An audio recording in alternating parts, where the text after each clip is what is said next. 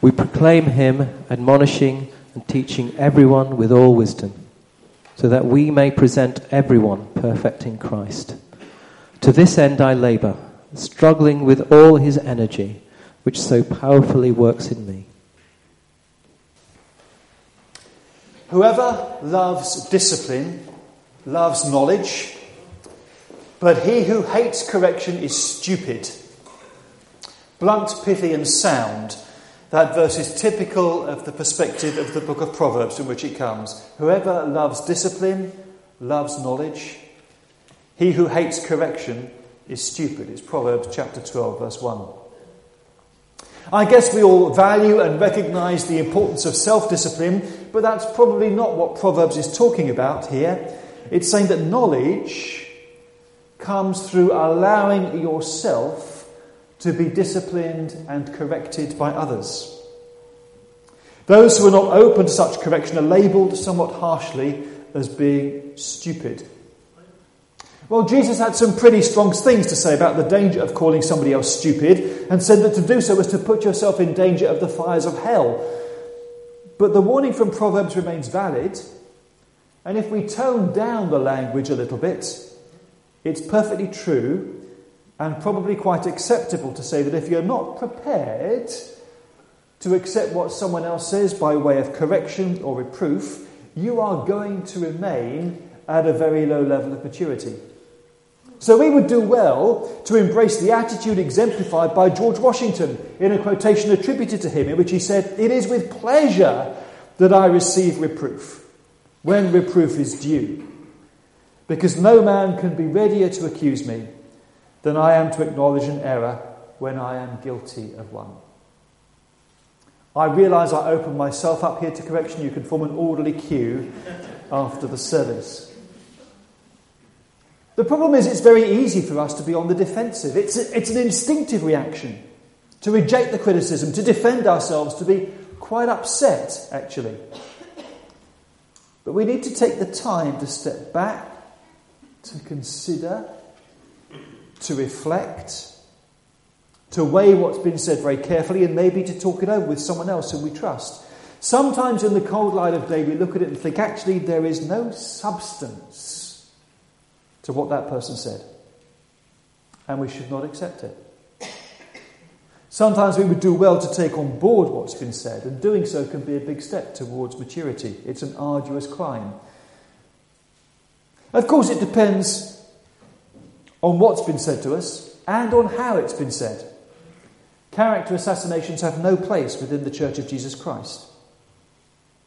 And we need to be cautious, because if we give good advice from a place of personal pain and anger, then what we say can easily come across as quite destructive, because all the emotions come to the surface then. It's about mastering that really tricky technique of being able to speak the truth in love. That means getting close enough to a person so that you can address the issue together. Ideally, finding a way of enabling them to see for themselves what the problem is and what should be done. And I'm acutely conscious I'm not very good at this, but I'm full of admiration for people that are. But last week, many of us here stood up and covenanted together to watch over each other and to walk together in ways known and still to be made known. It's only as we walk together that we build the kind of relationship with each other where we can watch over each other and say difficult things to each other with integrity and in love. And that can be tough, but it can be a test of true friendship. Proverbs also says, "Profuse are the kisses of an enemy, but faithful are the wounds of a friend." Sometimes a friend won't pretend that everything's great, but will actually say the tough things that people need to hear. And for Paul, this is the pastoral dimension in his work of proclaiming Christ. We tend to think of Paul as the great evangelist, the one bringing people to Jesus. But Paul wasn't into making converts. He was into making disciples. So he says that with all the energy and strength that came from Christ working powerfully within him, he diligently applied himself to the task of working to present every individual mature, complete, perfect in Christ. And he did so by teaching, admonishing, correcting, rebuking, training everyone in all wisdom. Yeah, you need bucket loads of wisdom to exercise that kind of ministry. The kind of wisdom that James identifies as coming from above. The wisdom that is first of all pure, then peace-loving, considerate, submissive, full of mercy and good fruit, impartial and sincere. And then he adds, peacemakers who sow in peace raise a harvest of righteousness. Now, Paul in Colossians is writing about his ministry. And I don't want this sermon to be about my ministry or Jack's for that matter, because in the Church of Christ we all have a responsibility to encourage each other towards maturity. It's every member ministry in the body of Christ. And for goodness sake, please don't take this as a mandate to start telling everybody else where they're going wrong. That would be a disaster. But we do all have a mandate to build each other up, to encourage and support each other on the path of discipleship towards maturity and perfection. And part of that will be enabling each other to see how we can change for the better and facilitating that change. None of us is perfect. We all have a long way to go. And we all have a responsibility to help each other to find the right path towards maturity. And for that work, it requires a deep attitude of humility towards each other, both in terms of what we say to each other and how we say it, and in terms of how we receive what is said to us. But all of us should have the goal, the aim of working towards being perfect, being mature, being complete in Christ. And it is a lifelong process. Raj might not have liked the idea of mature being engaged with getting old, but it takes to the end of the line for us to get closer and closer towards that goal. It's like growing fruit or making wine. You don't get instant results. And because we all have blind spots, actually we're all better if we don't try and walk the path to maturity solo, alone. We will travel further along that path if we watch over each other as we walk that path together. So this is not a top-down thing. This is not me saying, I'm the minister, so I have the authority to tell you what you need to do with your life. But if Christ wants us all to progress towards maturity, and I believe he does, then his Spirit will be working powerfully within each of us to bring about that progress in our own lives and through us in the lives of others, through our encouragement and our support, and occasionally through finding non-threatening ways of sharing concerns about what we see in the lives of those around us. Because progress towards maturity is something that is best done together. And when church works well, it provides an ideal context for that to happen. Of course, there are times when we're clumsy or unkind and we get it wrong. Sometimes we end up doing more harm than good. That's why how you say something is actually vastly more important than what you say. If all our conversation is to be seasoned with salt, that means the aim of what we say and how we say it always needs to be geared towards helping who we are talking to make that progress towards perfection. To be a better follower of Jesus. To be a better servant of Jesus. We are into building each other up, not pulling each other down.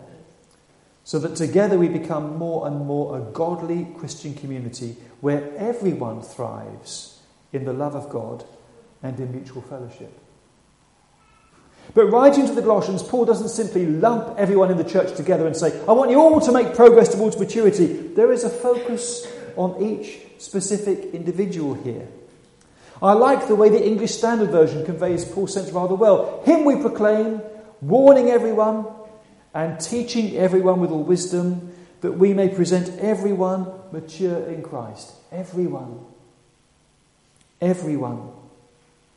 Everyone.